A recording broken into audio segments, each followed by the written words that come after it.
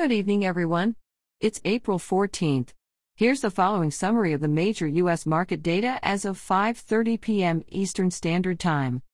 The S&P 500 was down 0.41% and closed at 4,125. The Dow Jones gained 0.16% and closed at 33,731. And the Nasdaq was down 0.99% and closed at 13,858. Turning to commodities, gold is down 0.64% and is currently trading at $1,737. Oil is up 4.27% and is currently trading at $62.75. And crypto Bitcoin is down 0.37% and is currently trading at $62,780.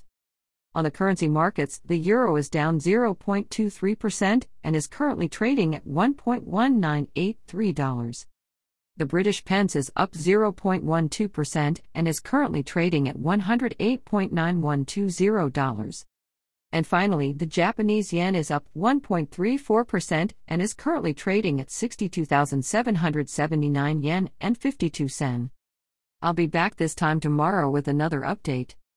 This podcast was produced using AutoGen podcast technology from Classic Studios.